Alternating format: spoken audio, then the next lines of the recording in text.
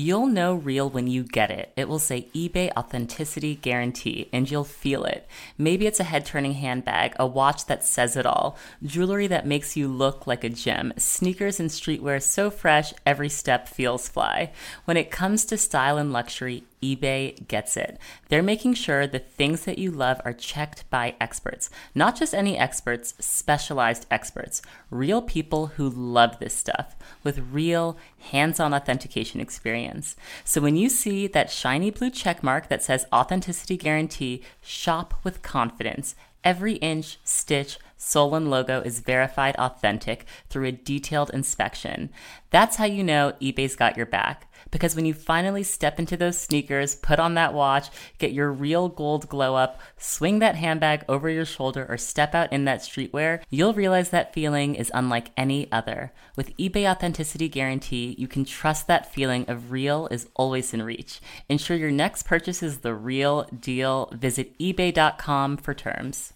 And I was just like, Vogue, you guys are the same people. I said this. I was like, this is the same magazine that posted on Instagram not even a few days ago, like, activism is chic, get involved. And you guys are really, it's offensive for people that are dying over these it's like the same thing that people from the Pepsi commercial, like, I get that you want people to get involved, but no, that's unacceptable. It's not acceptable. It's totally tone deaf. Yep. And stop wasting everyone's time. If you're going to have us all come here, then let's get straight to the chase. Yes. If not, then keep talking about whatever you guys want to talk about, but don't pretend to want to make a difference. That's today's guest, Rachel Amandi.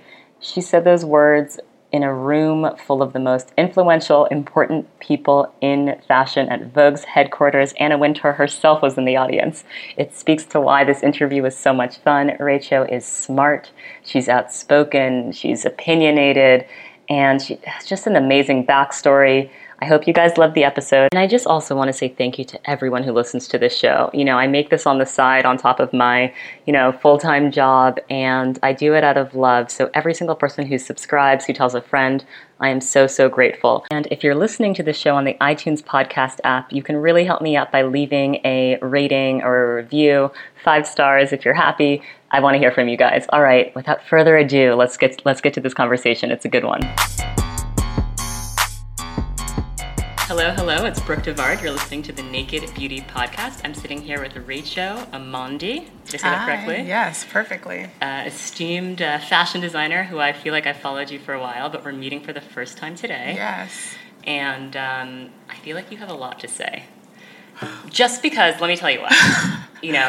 You've been written about, The Fader did a great piece on you. Yeah. There was a great piece on you from New York Mag. Yeah. And I almost felt like those articles weren't long enough to contain your story. Like, I imagine that the journalists were sitting with you like, oh my gosh, this girl is so candid. She's like saying so much about the fashion industry that no one ever says, right? Yeah, I suppose so. When it comes to the fashion industry, there's a lot of tiptoeing. I'm just not really like a tiptoeing kind of person. Yes, you talked about like how Fashion Week's not for you. Yeah. You talked about all of the bullshit in the industry. Yeah. And you don't hear that a lot. So it was like, for me at least as a reader, it was like refreshing. I was like, oh wow, who is this like young girl with such a strong point of view? Yeah. Who's not afraid to say what she thinks. I don't think it's that scary. It's, sometimes when you say things that are unpopular opinions, it almost terrifies other people more than it scares you, and they're kind of shocked. True. And they're like, I can't believe you're saying, True, and I'm true. kind of like, it's not that crazy. It's like almost like, I don't know, this might be a silly example, but I would liken it to getting a meal at a restaurant that you weren't satisfied with and wanting to return it and exchange it. Some people are weird about that. Some people are very weird about that, and I've always been the type of person like, why are you Of course. of course. Like, it's your money. Like, just ask for what you want. Exactly. And they'll make it again. I have a quote of yours that I'm obsessed with that I have to pull up from, I think this was something that you said to the Fader. Okay, so the question is, you said the brand is an autobiographical look at yourself. Do you find it hard to stay true to yourself, to tell the story through your experience? And your response was, no, because that's the whole point of self. It's not hard to be yourself. That sounds very patronizing for people who are still trying to find out what that means. But once you find it, it's not that hard.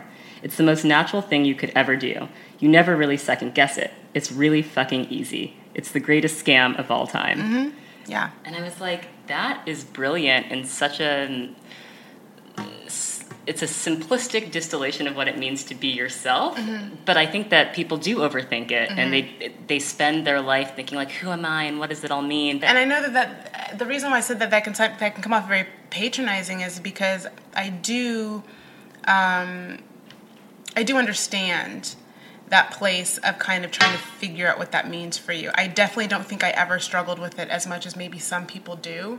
I've gone through phases and things here and there, and of course you're always learning about yourself, but I don't think I truly ever struggled with being myself the way I've heard some people describe it.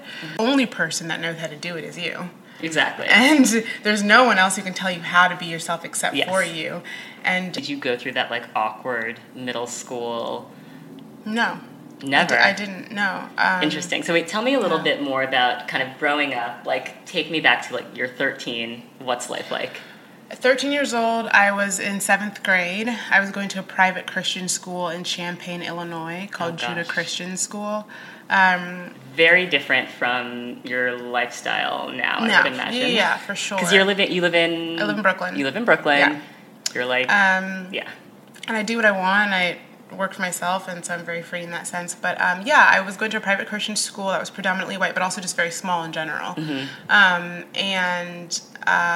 I grew up, I mean, my parents are Kenyan, but I was born in Oklahoma. We moved around a lot, and we were not Army brats. That's everyone's second question. I grew up mainly in the Midwest. Okay. So between like the Midwest and Kenya. Yeah. Exactly. Yeah. Exactly. And always small towns in the Midwest. Never anywhere big, never anywhere poppin', like always very small towns. And so that was my upbringing. But in terms of like having an awkward teenage stage, no. Or I don't know. I guess maybe other people could say that. But no, but if you didn't feel it, that's amazing. I didn't feel that. I think I dealt with like normal things. Like I never really had like body image issues or like self-hate kind of issues with my image. I was always very personable in terms of like making friends. I just had a normal. And when you went, so where in Kenya were you going? Were you going to Nairobi mainly? So when you went to Nairobi, did you feel out of place there, or did you also kind of like seamlessly just fit it? Like, did you feel like an American outsider? I definitely felt American. It's a weird dichotomy because that's home to my parents. And whenever they referred to it as home. Right. So, and even sometimes I say that. I catch myself saying that, like, oh, when I'm back home. But I actually was born and raised in America. Yes. I've never been to East Africa, but one of the things that strikes me when I go to a place that has all brown people is like looking around and just seeing like everyone around me is black. Not even in Harlem anymore can you really experience that. And maybe and I've never been to Nairobi, maybe there are lots of white people in Nairobi, but everyone's black. Everyone's black. I would imagine if I went to a place like that at a young age, I would be very struck by the fact that everyone around me, everywhere I looked, was black. This might sound really strange, but I don't even think I was aware that I was black until at least maybe like middle school. Interesting. Or something. Interesting. So it's not like I went to Kenya and was like, oh, everyone's black here, and I went to back home and I was like, everyone's white. Even when I was around all white kids, you during didn't think kindergarten, of it first that grade, way. second grade, third grade, it never occurred to me at all. Interesting.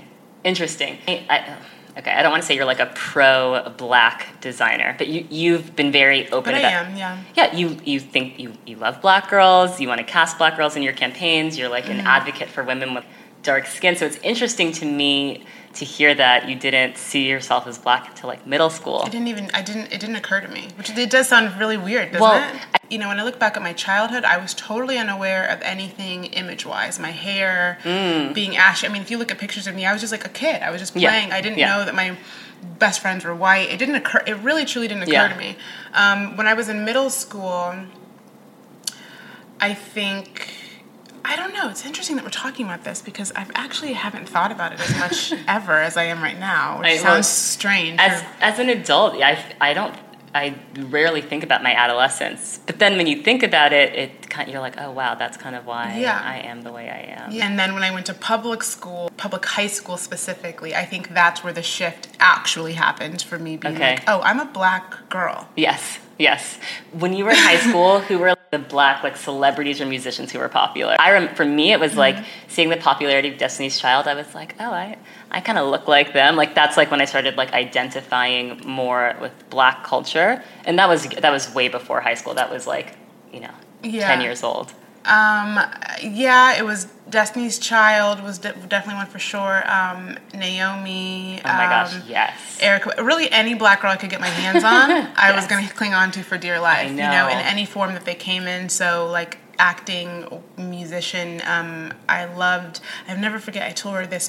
Back in high school days, I had like collage galore. I was mood boarding. Yes. Way before I knew I was mood boarding. Yes. But I had this picture of Erykah Badu with like a huge fro and ripped up denim and Converse and just a wife beater, and I thought it was like the most natural, cool, like Black girl that I'd ever seen. Yeah. I remember seeing Erykah Badu and being like, whoa, like, and just people there was are that cool. Yeah, there was no, like I said, any Black girl I saw at that point, I was like, her, that's me. I'm that version. When it came to Spice Girls, I wanted to be Scary Spice. So does that kind of inform your decisions around like casting all Black models? But in my mind, I live in a world where all girls are Black. Right. And so I kind of, I guess, illustrate that by what I'm doing. But mainly because during high school and so forth, I realized how hard it actually was to be a Black girl, especially for like girls like you or me that were into fashion and into style and all these things that I felt like. Two people. Yeah, totally.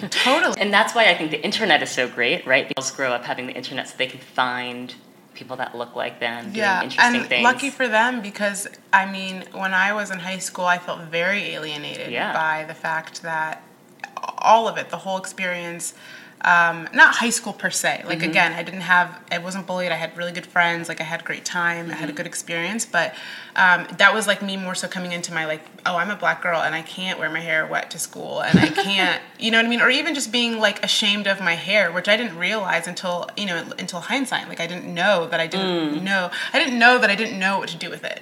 Right. Do you know what I'm saying? And that the reason why I wore micro braids all the time was because I didn't know what I was doing, Right. And there wasn't really like any proper platform for me to like learn about myself, which sounds really bizarre, but even with me going to Kenya all the time, I didn't grow up with my mother, so it was just me and my father, and so he wasn't obviously the best person to like teach me how to be a woman. He was in his own way, but but he wasn't doing your hair in the morning. No. Yeah. And so just like all of those things, are just trying to play with makeup for the first time and not really seeing your color anywhere. And it's weird to live in America. This is the kind of subtleties that I think people don't really understand who are not people of color. But it's weird to live in America, born and raised. Like I'm an American, and to just be very aware that a lot of the corporations that exist just flat out are not speaking to you. Absolutely. So when it comes to like trying on makeup or like, at that age, girls are shaving for the first time, they're tanning maybe for the first time, they're experimenting with makeup or like any type of like beauty health care regimen, and so like sleepover talk. Oh gosh, yeah.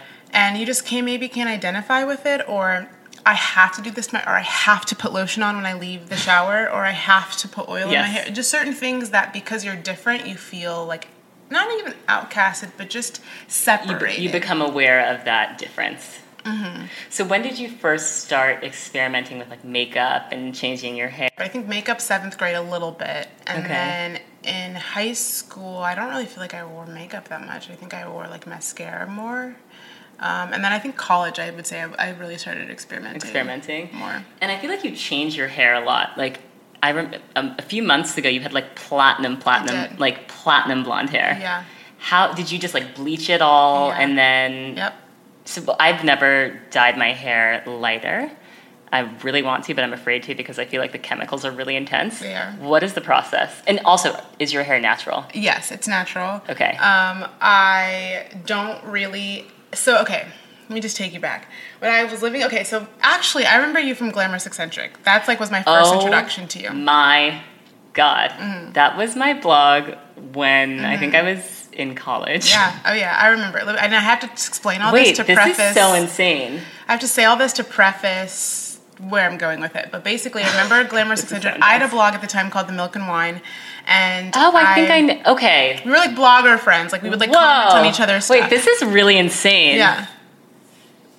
So like we're actually like childhood friends. Yeah. Basically, we've known each other for like 10 years. Yeah, we can run with that. Oh my gosh, because the Glamorous Eccentric, I think I started in like 2008, like it's like old. Oh no, I remember. Like 2007. Oh yeah. So this like okay. This oh my goes god. way back, right? Yes. Okay. Please continue. I knew this. Well, I saw this girl named Brooke. She had this blogger. She was this black girl that lived in New York that I thought had really great style. And at the time, blogging was new, and I hadn't seen that. And I was like, oh, I like her follow. And I think we just like it wasn't extensive. It was like we commented on each other's blog spots sometimes or whatever. And then I was living in Atlanta, and then I started seeing you in Atlanta often. Oh, like from like the whole late boots. Yeah. Okay. Yeah. And I was like, oh, that's that girl's blog I follow.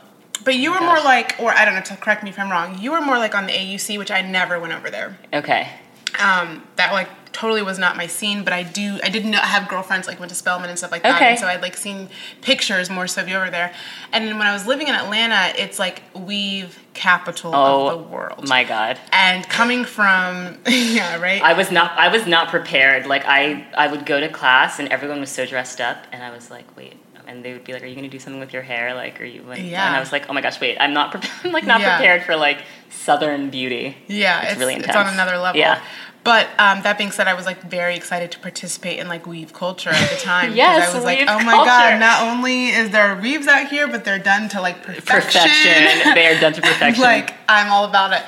So when I was there, I had a weave in most of the time, and my hair grew a lot, actually. Yeah, because it's protected. But little did I know that I still was like, I don't know what to do with my hair, so I'm not going to touch it, you right. know? And now they call that a protective style. Exactly. A weave is a protective style, yeah. A rose by any other name should smell sweet.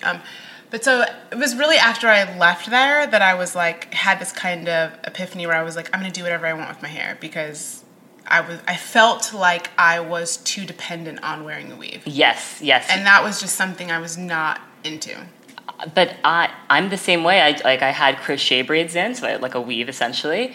And now I'm wearing my natural hair. And Which looks great, by the way. Thank you. And the thing is, I don't get weaves put in because I don't like the way my hair looks. I just like can't deal with it. Like sometimes like at night, like I just don't want to like twist it, and then I wake up in the morning and I'm like, oh, like what do I do with this? There's something so easy about just like having someone else's hair in your head. But okay, sure. And there's nothing wrong with that. But I wasn't at that place at the time. Okay. It was literally like I didn't know what to do and I didn't want to deal with it. And then I just am the type of person that I don't want to be a slave to anything. Yes, and dependent on a hairdresser to take it out, like so you can feel even able to walk outside. Yeah, that's not healthy. Yes. My point is, since that moment, which was like 6 or 7 years ago, 6 years ago, I think, I totally stopped caring about what happened to my hair.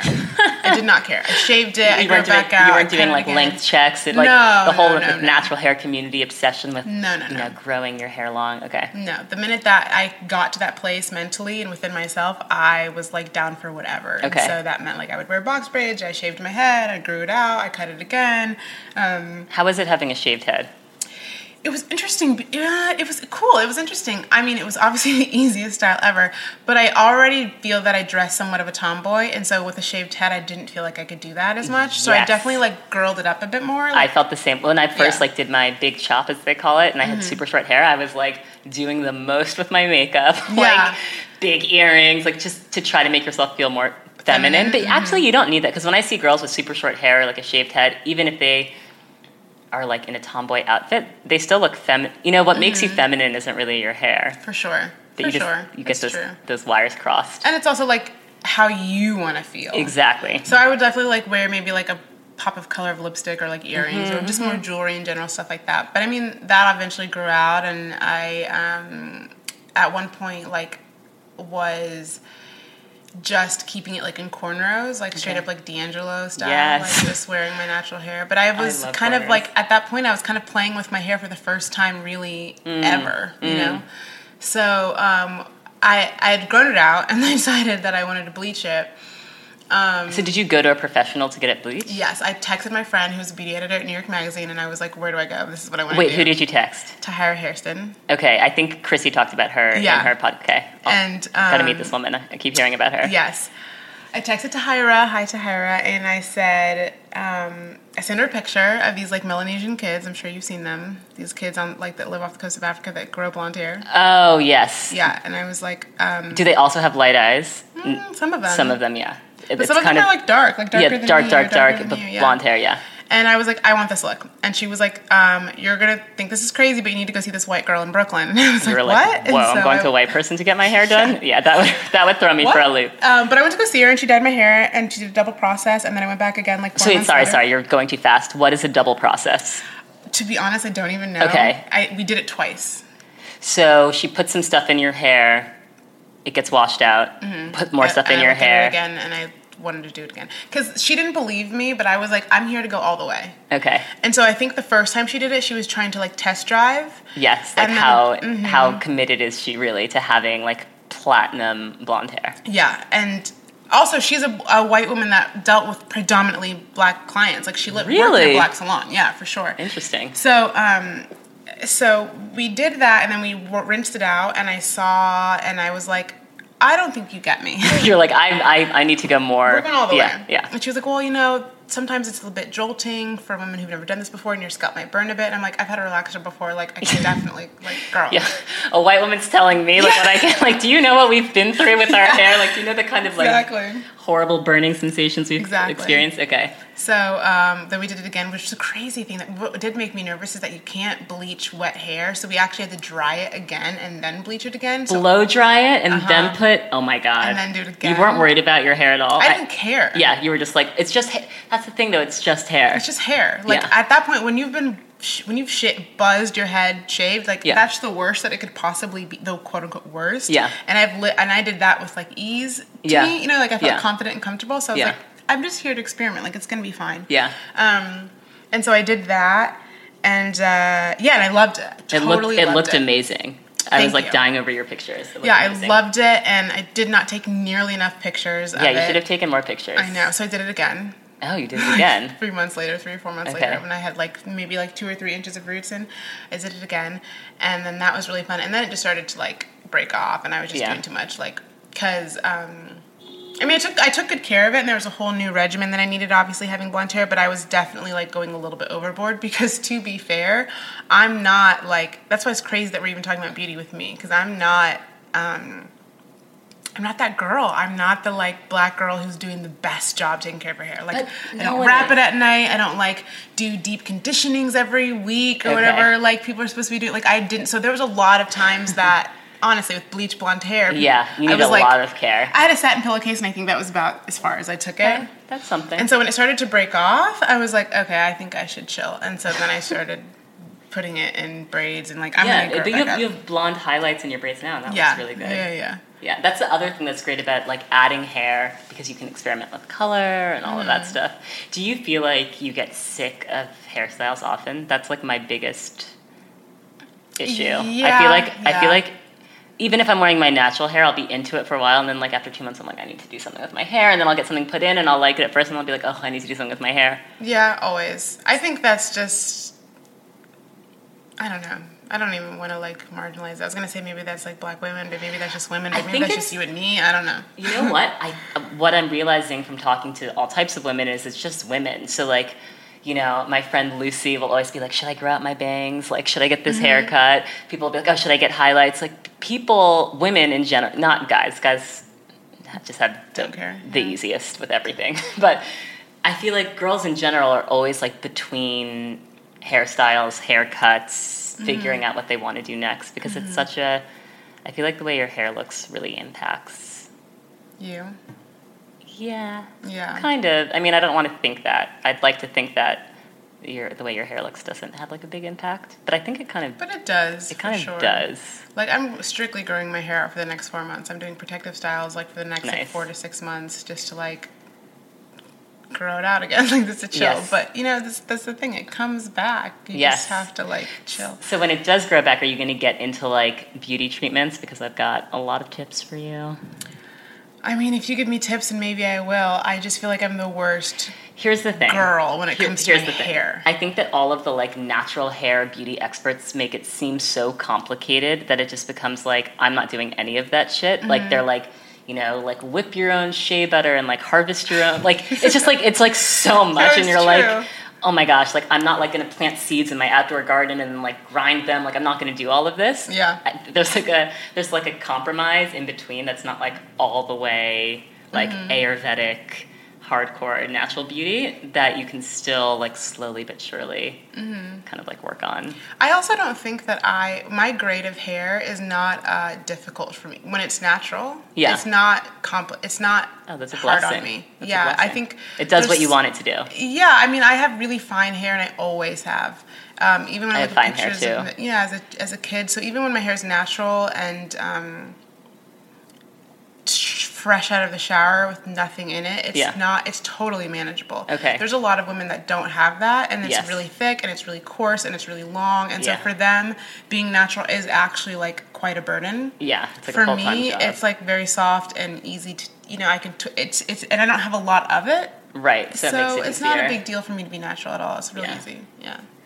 When you take me through your casting process, or even before we get to casting, are you on the cycle of like how many collections a year do you do? We've done one collection a year. Okay. Do you know who you remind me of in terms of like design process and just like overall feelings towards the industry? Yeah. Azzedine Alaïa. Really? Have you heard about his whole vibe? Okay. I'm obsessed with him. He is complete like anti-fashion. He doesn't believe in like showing at Fashion Week. Mm-hmm. He also doesn't believe in like all of the like pre-fall, pre-spring, like 15 million seasons because he's like it's all bullshit. And like somehow he like pissed off Anna Wintour. Like he's like never been featured in Vogue. Like I find that hard to believe. They have like serious beef. Really? Yeah. I don't know what he did. Well, I have serious beef with Vogue, so. Do you? No, not really, but yes, also. Wait, but what? Because I'm with Vogue specifically, or with Vogue, Harper's Bazaar, Elle? No, Vogue. Vogue. Yeah. I like worship at the altar of Vogue. Tell me what they did wrong. They're just lame. You just think it's just not. It's just not it. They're not getting it right. They're not. It's like. It's just ironic, right? Because this magazine that is not even a magazine, this brand, right? That is iconic, and rightfully so for a lot of reasons and for many years. Yep. It just so happens that they can't keep up when it comes to the future. When it comes to I call the present the future. That's just something I say with my friends and stuff. But like we live in the future. I say that all the time. Yeah. And they feel there's certain brands that just don't get it. Like the Pepsi fiasco. Oh God. There's just certain times where I see them and I'm like, this is a mess. We're getting off topic, but like Vogue is a mess. I will say that this is very on the record. They are a hot mess. This is very on topic. Wait. And it's embarrassing. It's embarrassing because there's so many other magazines and so many other brands that are getting it, maybe not right, but definitely doing a lot better to put their finger on the pulse of the times. And that's what Vogue is supposed to do, or that's what they at least say that they do. And they're doing so the opposite of that I get secondhand embarrassment for Vogue. I feel like I'm embarrassed for you guys. Yeah, but also like people like you and I are insiders, perhaps. Like the average person who's living in Oklahoma or whatever, they still maybe think Vogue is like the pinnacle of all fashion reporting, whereas like any person on the inside knows that's not true. So fashion reporting, I would agree, but I still think Vogue has at least in their print magazine, has a very high standard in terms of like editorial direction, styling. You don't feel that? I do feel that. That is true. I love Tawny Goodman. I think she's like the most amazing stylist. Genius. That is true. Everything is like so crisp and amazing, and like she puts things together, and I'm like, this is perfection, and this is you. I obviously like love Grace. That is true, but I'm more so talking about like Vogue. The content, perhaps. Okay. Well, Vogue.com also feels like a blog to me. I also was very disappointed with the emergence of Style.com to Vogue Runway. I mean, that's not a bad thing. It's just for me being like an old school like Style.com reader, I obviously didn't love that. Yeah. But like it's more just like their editorials are still awesome. Anytime I ever put anyone on the cover and style them and do their makeup, they always make them look exceptional. They have an amazing team of people that they work with. And in that regard, for sure, Vogue is still at the top. But in terms of like their content and the conversation that surrounds what they're putting out, I'm super kind of lame. Bored. You're right. It's really lame. Yeah. It's kind of lame. I went to this, No, please. I went to this, Vogue invited me to this like, they invite so many, whatever. This like, and they do this all the time too, which is why I just kind of laugh. But it's like diversity in the fashion industry panel conversations that they do. That they've got to try. But like, if we're gonna do it, then let's do it. Okay, so tell me about this panel. Okay, so we did this panel at One World Trade, and it was like Virgil, Elaine, Virgil, Ablo from Off-White. Off-White. Elaine Welteroth from Teen Vogue. Chioma from Vogue. Okay. And forget his name, the editor-in-chief of GQ. Can't remember. Point is, it's not even about the panelists. They were all fine. But it was an hour long. Spent the first 30 minutes essentially talking about the background of all of the people that were on the panel. Like where Virgil came from and where Elaine came from a bit and where Chioma and blah, blah. I had to leave exactly in 1 hour because I was hosting an event at Soho House that evening, a dinner for our collection that we just put out. Light flex. Yeah. So I had to leave exactly in an hour and I almost wasn't even going to go, but I was like, well, let me just go and see. And so I was so irritated the whole time I was there because the room was full of influencers. This wasn't something that was open to the public. Okay. It was full of designers. Like Altazar was there, and I mean, Anna obviously was there, and everyone. There tons of people that worked at Condé Nast, tons of people that didn't. Designers, models, big models. Like bloggers. It was full of influencers, and it wasn't even a huge group of people. I would say there might have been maybe. You'll know real when you get it. It will say eBay Authenticity Guarantee, and you'll feel it. Maybe it's a head-turning handbag, a watch that says it all, jewelry that makes you look like a gem, sneakers and streetwear so fresh, every step feels fly. When it comes to style and luxury, eBay gets it. They're making sure the things that you love are checked by experts. Not just any experts, specialized experts. Real people who love this stuff with real hands-on authentication experience. So when you see that shiny blue check mark that says Authenticity Guarantee, shop with confidence. Every inch, stitch, sole, and logo is verified authentic through a detailed inspection. That's how you know eBay's got your back. Because when you finally step into those sneakers, put on that watch, get your real gold glow up, swing that handbag over your shoulder, or step out in that streetwear, you'll realize that feeling is unlike any other. With eBay Authenticity Guarantee, you can trust that feeling of real is always in reach. Ensure your next purchase is the real deal. Visit ebay.com for terms. 200 people there. Okay. So the first 30 minutes we talk about the panelists, and then the second 30 minutes, the second half, they're like, we want to open up the floor, whatever. For questions, questions, blah, blah, what can we do to bring more diversity to the blah, blah. And so Grace Mahari spoke first, and right after her, I got the mic, and I was like, look. Oh, gosh. As soon as you got the mic, people should have known. Yeah, well, I mean, I just introduced myself. My name is Rachel. I own a small women's wear brand. We keep talking about these trigger words like diversity and inclusion and representation, which to me are all tokenism. Yep. And that's not why we're here. I don't think that's why we're here. So tokenism is not the issue. There's plenty of representation for us everywhere, right? Yeah. We're on television. You put Lupita on the cover. Like there's tons of black girls, Asian girls, like whatever. Yep. That's not the issue. The problem is there's no context. There's no frame of reference for what's going on behind that. And I think that if you guys really want to talk about fixing this issue, then we should really talk about it instead of wasting what we now have 26 minutes left to kind of skim over this topic that really is a huge topic. And next time, it's just not enough. Yep. It's not enough. And I felt like you're wasting everyone's time. Yeah. You brought us all the way over here. Right. To talk about where Virgil's from. We all know who he is. Yes. We wouldn't be here. Yeah, it's like, let's skip the introductions. We know who everyone is. Do you know what I'm saying? Yeah. It was borderline offensive to me, but also like spoken. And so I'm the type of person, you know what I mean, to say that. But what I did get was a standing ovation, oh my God, Brooke, I'm not kidding. The minute I got done talking, I was so scared. Because I was talking from the room freeze? No, not really. It ended up being fine, but for myself, I was talking like from my heart and what I was just fidgeting in my, because I'm looking at my watch, like I have to go, and I wanted to come to this thinking that it might be something, a real conversation about. Yeah, and I was just like, Vogue, you guys are the same people. I said this. I was like, this is the same magazine that posted on Instagram not even a few days ago, like, activism is chic, get involved, and you guys are really, it's offensive. There's people that are dying over these it's like the same thing that people from the Pepsi commercial, like, I get that you want people to get involved, but no, that's unacceptable. It's not acceptable. It's totally tone deaf. Yep. And stop wasting everyone's time. If you're going to have us all come here, then let's get straight to the chase. Yes. If not, then keep talking about whatever you guys want to talk about, but don't pretend to want to make a difference if this is how you guys are. Exactly. I want to save face. Like, so you said this in front of this whole room full of editors, people like that the no most one knows who important I am. people in fashion. Yeah, and the minute I got done talking, I was literally ovation. shaking. I was like, oh my God, I just totally blacklisted myself. That was totally inappropriate. And I wasn't being like disrespectful. But instead you probably did the opposite. You probably like made a huge impression on everyone there. Oh, 100%. The minute it was over, everyone was like, I loved what you said. I want to talk to you, but I couldn't stay. I had to leave.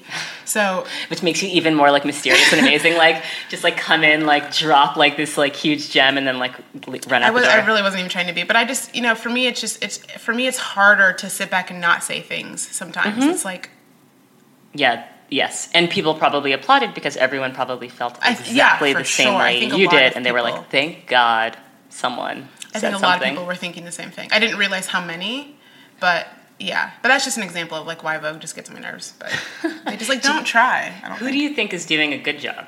Do you think any of the big like established brands are doing a good job? Well, it's weird because I feel like Teen Vogue and Vogue, like they almost don't. Like, do they speak to each other? Like, do they know the same people? Well, like, they're pretty separate entities. I mean, they have to be. They're very separate. You know, but I think Teen Vogue is doing a great job, especially for young girls. I mean, I don't really know if young girls like. I wish I had a Teen Vogue that exists now. Yes, I wish I had the existing version of Teen Vogue. Exactly, I think they're doing a good job, and I think like, you know. Startups honestly are doing better jobs than these old corporations. Like I think Emily is doing a great job with Glossier. I think she gets it. She gets it because she's one of us, you know. Yeah. She's young and she started a blog that started a conversation about like really. I mean, bloggers. That whole landscape of just being able to speak out and having great taste and make great content. It shifted the whole paradigm. It did. And I know that there's a lot of editors that like don't like that, but I know. I think it's great. I think it is really good. Do you miss blogging? I was going to ask you if you still blog, but like clearly you don't because like no one blogs anymore. No. Do I miss it? No, I don't miss it. I specifically stopped blogging because I didn't want to be a blogger, which is crazy that I was like thinking that far. That far ahead, you were like, this is popular, but it's going to get played out, so like I'm going to... Not that it's going to get played out. I mean, there's bloggers that made careers and they did, you know, awesome things with it. But I didn't want to be a blogger come designer, like turned to... I mean, I went to school for it and I design and I make patterns, and if like the world crashed tomorrow, I could sit there with paper and pencil and I could make clothing, you know? Make clothing. That's amazing. And I wanted to be... I mean, I don't know how like quote unquote seriously I'm taking as much... I don't know how seriously I'm taking as much shit as I talk, but like I definitely wanted that to be like a strong point for me. Yeah. No, I think I think you're taken extremely seriously because the work speaks for itself. Like your personality aside, if someone just saw your clothes, they would be like, wow. I think your personality and your ability to be outspoken and fearless about that only complements your talent. Like it makes you stand out even more. Hopefully, yeah. Yeah. That's what I want. But I mean, I'm not mad at anyone trying to like do their thing and make money and do their thing. I just think, you know, there's some bloggers that like really kept the story moving. Yeah. And I find that interesting. And those are the ones that obviously are still around. Or like, you know, Emily obviously now has like a product line. You know, she's actually offering products now. Yeah. And even Leandra Medine with Man Repeller, so many bloggers didn't really know how to write. Yes. And she actually was a good writer. And so I always stayed loyal to that because I appreciate good writing. Of course. Her sense of humor is not really my sense of humor, but I definitely appreciate like what she did and what she built and everything around, you know, like a serious site about whatever, humorous fashion, whatever. And she's been able to like parlay that. And there's certain people that were able to like do something like that. And I just didn't want to have to be in a position where I was having to like figure out what that next thing was going to be as a blogger. I feel you. When you think about so I have two questions for you. My first question is there a moment within the past few years where you felt like you had made it as a designer? Like No. Like being featured in a certain magazine or someone wearing your... No, we're nowhere near where I want to be yet. Okay. Not even close. What is the type of woman you want wearing your clothes? Do you have that picture in your head? No. Like sometimes people will try to ask us this, and I always like pivot because I think... Do you think it's someone like you? Or do you think for each piece you design, or do you have a different person in mind? Well, okay, so here's the thing about the brand. I don't even really feel like I can call it a brand yet because I really feel like that's up to consumers to say in a way, rather than me and like try to shove it down people's throat. But like I said, it's very autobiographical. At this point, it's still just me talking about things that I like. I do think that like the brand and myself is like a Venn diagram. So I'm kind of like the girl and she's kind of like me, but there's definitely like, we're not the same person. I'm also like very hard on myself in terms of like what I want to accomplish. I can tell, because you're like, you've been by all like measures of traditional, like the way that we measure success in terms of like press and awareness, like you've had all of those things, but you still see yourself as like so far from for sure having made it. But press is not, it's so fickle, and it doesn't mean anything. It doesn't mean anything. It does mean something. You've gotten to a point where you don't think it means something, but think about us growing up on the internet. If you had been 15 and read about a girl like you, you would be like, whoa. Like, I mean, you're right. You don't think about the thousands and thousands of guys and girls that are reading a story about you and thinking, oh, wow, I can be a fashion designer. Yeah, I guess part of it is that I know the people that wrote about me. And so in that sense, it feels less like a thing. And, do you know what I mean? Yeah, no, I totally get that. But for the kind of like reach and exposure that those publications have, and the amount of people that you're able to touch just with your story, it's huge, because, we were talking about this earlier in terms of like representation and knowing what's possible.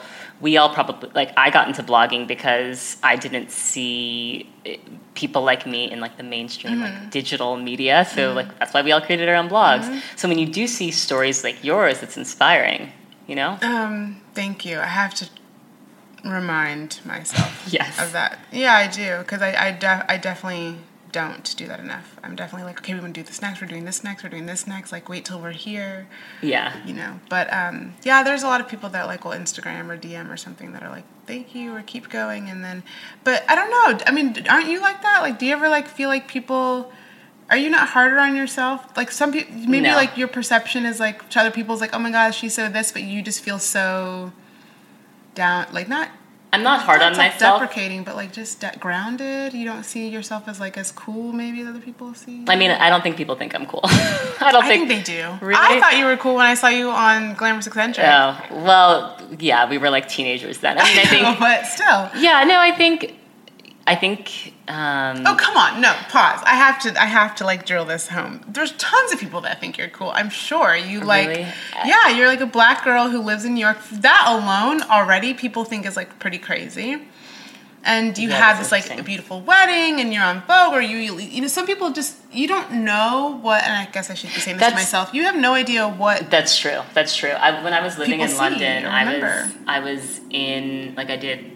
I was in British Vogue. It was like a holiday shopping guide, and like they like followed me for one day, like shopping. I mean, obviously all staged because it's Vogue. Yeah. And like all of these people, like just like girls from the internet, like reached out, like, I saw you in Vogue today. Like, it's so amazing. I'm like, wow, like people actually care. Yeah, so people think you're cool for sure. But even what did I say? As soon as you came over, I was like, it's crazy to me that you listen to my podcast. Like, which is not crazy to me at all. It is crazy. Because one, it's like an hour-long commitment, so to everyone listening, like, thank you. But because you think, I don't know, I think that you get into a point, if you're creating anything, whether it's content or clothing, where you're creating without the understanding of, like, people consuming it after. At least for me. Yeah. You're just, like, in a creation mode, and you're not thinking about how are people going to... But that's also beautiful. Yeah. Because you get a lot of magical moments that way. And then it resonates in ways that you couldn't even imagine with other people. True. I'm not like a jack of all trades kind of person. I'm definitely focused on like building a fashion brand and specifically. And focusing on that and getting it really good and getting building a product range. Like I want to do like big business. Yeah. Which sounds crazy, kind of. No, not at all. I mean, one of the things I really admire about you is that you realized that in order to build your brand, you had to like quit everything else. You became like a babysitter, right? Nanny, yeah. You were like a nanny, so that you could have a flexible schedule and do what you wanted to like make it happen. And sometimes it takes that courage to like make that jump. Yeah, I wanted to. Yeah, for sure. I always knew that this is what I wanted to do. Probably not always, but I mean probably since I was like 17, 18, or at least when I decided to go to school. I think that I probably started out on my own a bit too green than I should have, whatever that means. Okay, that's a point that I want to talk about. Being naive, I think, is like the key to success. That's what I hear. No, honestly, Like people will be like, I really want to start a podcast, but like I don't know where to start, and like I need to find a studio and an editor. And I'm like, when I wanted to start a podcast, I literally like Amazon.com, like ordered some equipment and just like did it. Like I honestly didn't think about it. I didn't think about it being perfect. I was like, I'm just going to start doing it, and it doesn't like what's the standard? I don't know. I'm just going to put it out there in the world, and if people like it, they like it. Yeah. Are like your top 3 ultimate favorite beauty products? I'm really quite basic. Okay, so you have like a simple beauty routine. Totally, it's not exciting at all. Okay. It's concealer, powder, and mascara. That's concealer, powder, mascara. That's it. What concealer do you use? Wow, this is really crazy because for years I would have sworn that I wore Bobbi Brown in Chestnut. Okay. Foundation stick. It's a little concealer stick. But Glossier just sent me this freaking package the other day, and now I'm obsessed with their stretch concealer, which I did not think I would be. Wow. Wait, no. they sent it to you like because you're like an influencer and cool? No. Well, I mean, I don't know. That's weird. But we just did a feature with them. Okay. And so Tom Newton, hi Tom, the guy that shot us, I sent him a gift, the same gift that I have here for you today. I can't believe you wrote me a he, gift. in return, sent me a bunch of Glossier. Because in the conversation, he was like, have you tried this of ours? Because I already have a lot of Glossier stuff that I've bought as a customer. And he was like, have you tried this and that? And I said, I don't think you make it in my color. And he was like, no, we totally do. And I was like, I don't think you do. And he was like, wait. And so he sent me this whole package of stuff, of goodies. That's dope. I need to try their products. And one of them was a concealer. And so now I will say that my new favorite thing is their stretch concealer, which is crazy. Stretch concealer. That's what it's called. And what shade do you wear? I don't know, whatever shade he gave me. Okay, amazing. This shade. So you do concealer, mascara. What's your mascara brand? Your eyelashes, are those real? Is that rude of me to ask? No. Your eyelashes are insane. Thank you. Do you curl them? No, I don't do anything to them but put mascara on them. Whoa. Yeah. Because you've got the bottom lashes popping. Yeah. It's all mascara. It's all YSL mascara. And I use the same mascara to fill in my brows. And that's literally all I do. You use the mascara to fill in your brows. Mm-hmm. That's interesting because people are like buying these like brow gels, which are pretty much just mascara that you just put on your eyebrows. I mean, I bought Boy Brow because I love Glossier, but like honestly, the wand isn't big enough for me, and I just use mascara. Okay. So those are literally the only 3 things that I use on my face every day. You don't do blush or anything? No. That's all I have on today. I really think sweating every day is good for your skin. Totally. So, are you a workout girl? Not like a girl. Like I do all like. I'm not Hannah Bronfman. And more power to her because she's awesome when it comes to it. No, I wouldn't say like I'm a gym rat or anything, but like I do think that it's important to do that. Yeah. What are you into? Do you do yoga, Pilates? Yoga and also just like good old fashioned going to the gym. Okay. Like, are you treadmill and podcast? That's like my Netflix and chill. For like treadmill and podcast. I'll do a treadmill for like 15 minutes, just like warm up. So okay, here's the thing. I go to the YMCA. I live in Brooklyn. It's right down the street from my house, and so is my yoga studio. So I'll do a combination of the two. It's either I'll go to the gym and then I'll go to yoga right afterwards. Either I'll go to the gym and I'll go to yoga right afterwards, or I'll go to yoga and then I'll go to the gym. But like there has to be a combination because yoga doesn't really make you. Oh my gosh, it's not. You can't like lose weight. Like it doesn't really do anything. I mean, it's great to stretch. And, stretching. Yeah. You seem like though you're naturally slim. Like even if you didn't do anything, you'd still probably be. Probably because I always have been and am I think it is genetic. Yes. But I am way more aware of overall wellness. Than I used to be for sure. Yeah. Not because I like got crazy out of control, but just because I had started to notice like, okay, this might be genetics, but do you want to wait to see and find out if it's not? Like you should still try to. But I grew up dancing. Oh, you did? What kind of dance did you do? Ballet, like contemporary jazz, tap, like the whole everything the studio offered. Cool. They made us do ballet because they were like, that's your core technique. But yes. I did all of that stuff too. Yeah. So that's why I like yoga so much because it just kind of keeps me flexible and it's like it's similar kind of. Okay. Not really, but other than that, sweating every day is really good for your pores. Okay. Opens up your pores. It does. And then like coconut oil or shea butter. Coconut oil, like even though there's not a coconut oil company, but like if I could have a sponsor for this podcast, it would be coconut oil. Coconut oil companies, Colebrook. I mean, it literally comes up every episode because everyone is obsessed. Everyone is obsessed with coconut oil because you can use it for your hair, you can use it to shave your legs, you can use it as a moisturizer. Well, that's the only thing I use it for, is that. A moisturizer. Yeah, I don't use it for anything else. Okay. Like hair, like body. Do you cook with it? No. Oh, it's amazing to cook with. Oil. Is there a benefit to using coconut versus olive oil? Flavor-wise, yeah. Oh, really? Yeah, I made like a very like Thai dish, and I did the broccoli in coconut oil, and it tasted really amazing. I did like a chicken satay with peanut and coconut oil. You're a cooker? You like to cook? I love to cook. I love to cook. Do I? I wish I did. I wish I could say that because I feel like it's a very sexy thing to say. I love to cook, and it's so funny because on my Instagram story, I'm always like cooking, and like my brother like messaged me yesterday, and he was like, "Martha Stewart, your Instagram stories are becoming so boring. Like, please stop I'm gonna start following cooking every single day." And what are the fashion trends or beauty trends? Let's keep it in the beauty realm. What are the beauty trends that you are like over? Beauty trends that I'm over. Yeah. Beauty trends that I'm over. I'm just not really. I'm kind of over just the whole. So, a homeboy of mine, he coined the term HD girls. That's what he calls them. Okay. Meaning they look really great if they're going to be in high definition camera, but in Yes. real life they're insane. Okay. Yep. So just the whole contouring, like extravaganza, the whole like tons of makeup thing.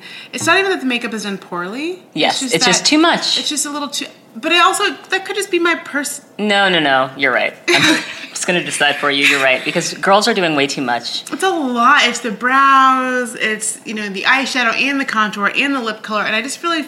I don't know. I'm just one of those less is more kind of people, and I just pick one. Like, do a great color and lashes and be done. Or, just keep it simple and fresh and... I don't know. I would really love to see that die. Are there any other beauty trends that you just, like, really don't like? Just plastic surgery. Really? Yeah, What's your issue with plastic surgery? I don't really have an issue with it if you want to, like, tweak something and then keep it moving. Mm-hmm. I get a little concerned about, like, the mental health state of people that are, like, I've heard that it can be very addicting, which it seems like a natural thing, that Yes. it become addicting. Are you including cosmetic surgery in that? So, like, Botox, Restylane? I'm not a fan of any of it. Okay. But also, like, well, for me, Yeah. like, a lot of people get stuff done. I have friends that have gotten Botox and whatever. So I can just, like, start... I mean, here's the thing. I've spoken about this on the podcast before. I did Restylane. It's completely worn off now. It's been, like, a year. Like, I don't even know what that is. I'm saying I don't like it. I don't know what it is. What is that? You like it, like... So I have, like, hollows under my eyes. But that's hot! Okay. That is another person's interpretation. I was like, I always look tired, so I'm going to, like, plump up under my eyes. And honestly, like, to be 100% honest, like... I didn't even get enough to, like, make a difference because I was so scared of looking like I got anything done. And the woman, when she was putting it in, she was like, this is going to be very minimal. And I remember showing my husband and my parents, and they were like, you don't see anything? You spent $800 for this? Like, you look exactly What was the it same. supposed to do? It was supposed to, like, fill this... Like, fill in... Is it filler? It's filler. What they call filler? Okay. For, like, the hollows under the eyes. So I probably wouldn't do it again because I agree with you sort of, like, your face is your face. Just work with it. But I'm also relatively young, and I don't know how I'm going to feel in 10 years, 15 years, 20 years. Like, maybe after I have children, I'll want to get a little, like, lift. Yeah, I thought about that. Maybe if I have children, I might want to get, like, a little tuck or, like, some type of scar removal. Or, I think the scar removal thing is genius and beautiful, and that's actually crazy technology that you can do stuff like that. Yeah. That doesn't even necessarily have to be, like, because you're vain. It could just be because you got in a car accident, whatever. Right. Who knows? Maybe if, like, children have been, like, feeding off of these, I might want to, like, get I don't know, but my natural gut instinct, being myself, is that I doubt that I would. Like, don't mess with yourself. Yeah. Yeah, I don't know. Even, like, that's the beauty trend that I want to die, is that, like, people feeling like because they know that they can fix it, they are going to try to fix it rather than just be like, because, like, for me, I do recognize that you might feel that your eyes are hollow underneath. Yeah. It's not that it's not like I'm like, that doesn't exist. Like, but I also think it's beautiful. It's kind of like, it reminds me of, like, kind of how I feel about my natural hair. Mm-hmm.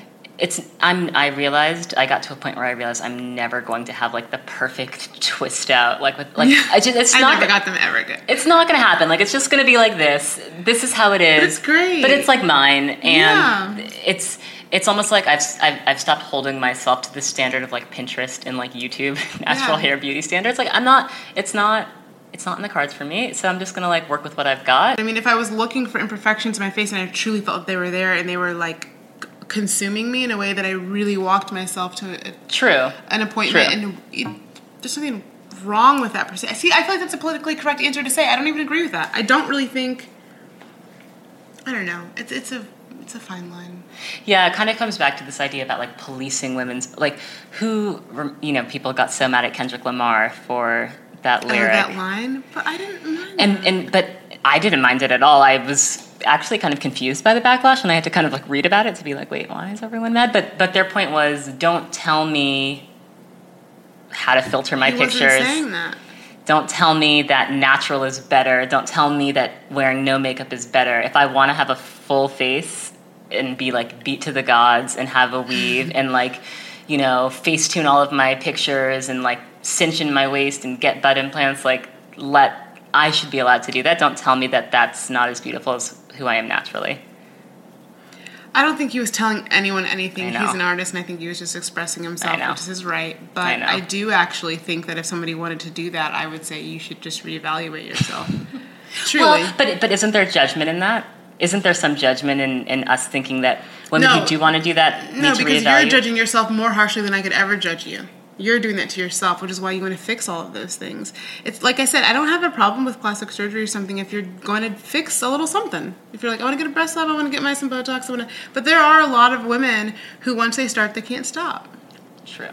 And I think there's something to be said about that. Like, you want to get this, and then you want to get your breasts, and then you're already wearing, like, it's too much. That was the answer to my question. It's too much. It's like eyelashes and ass and boobs and Botox and weave and hair. It's like nails. And at some point, it's like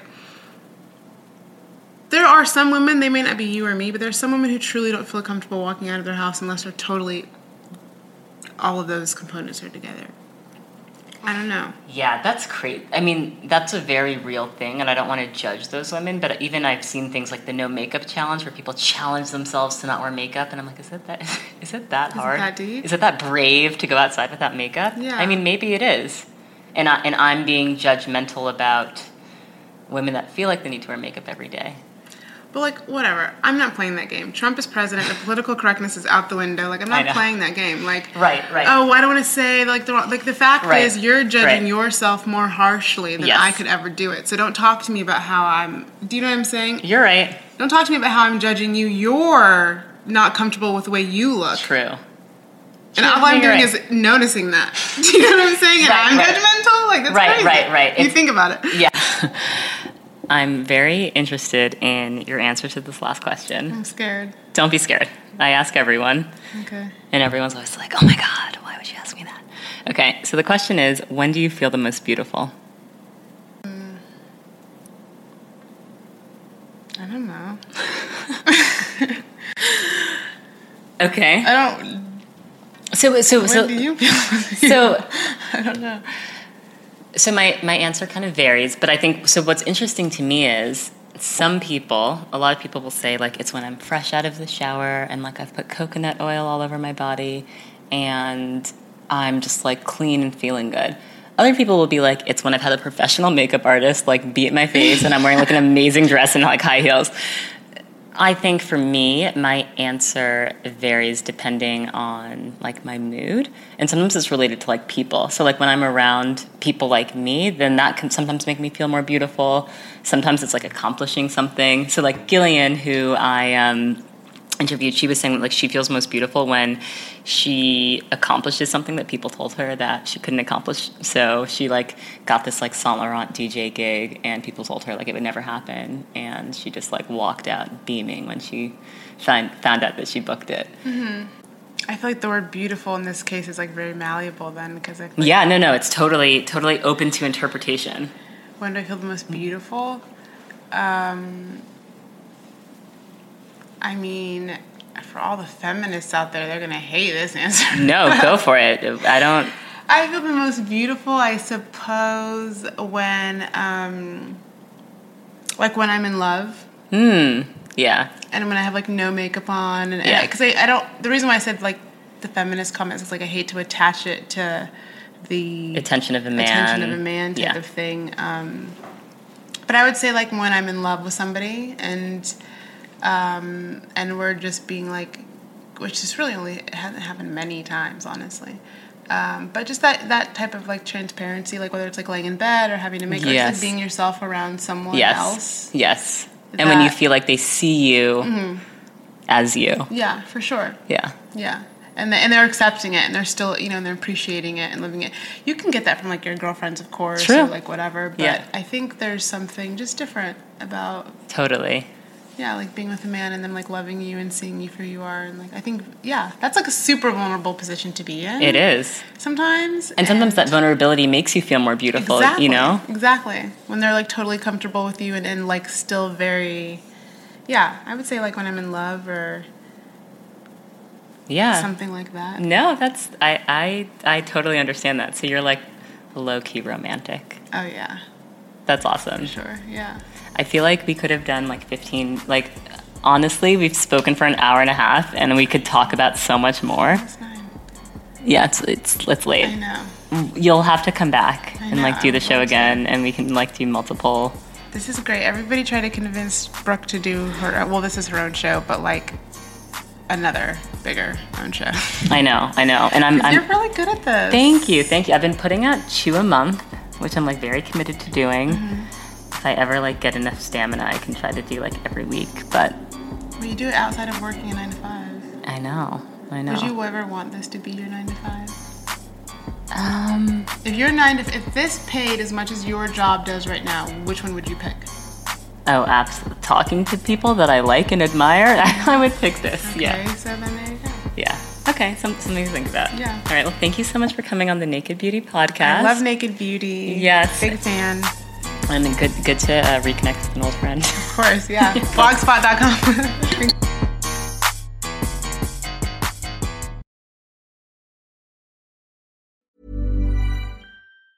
Ever catch yourself eating the same flavorless dinner 3 days in a row? Dreaming of something better? Well, HelloFresh is your guilt-free dream come true, baby. It's me, Keke Palmer.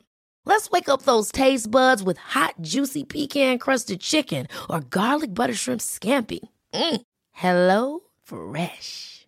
Stop dreaming of all the delicious possibilities and dig in at HelloFresh.com. Let's get this dinner party started.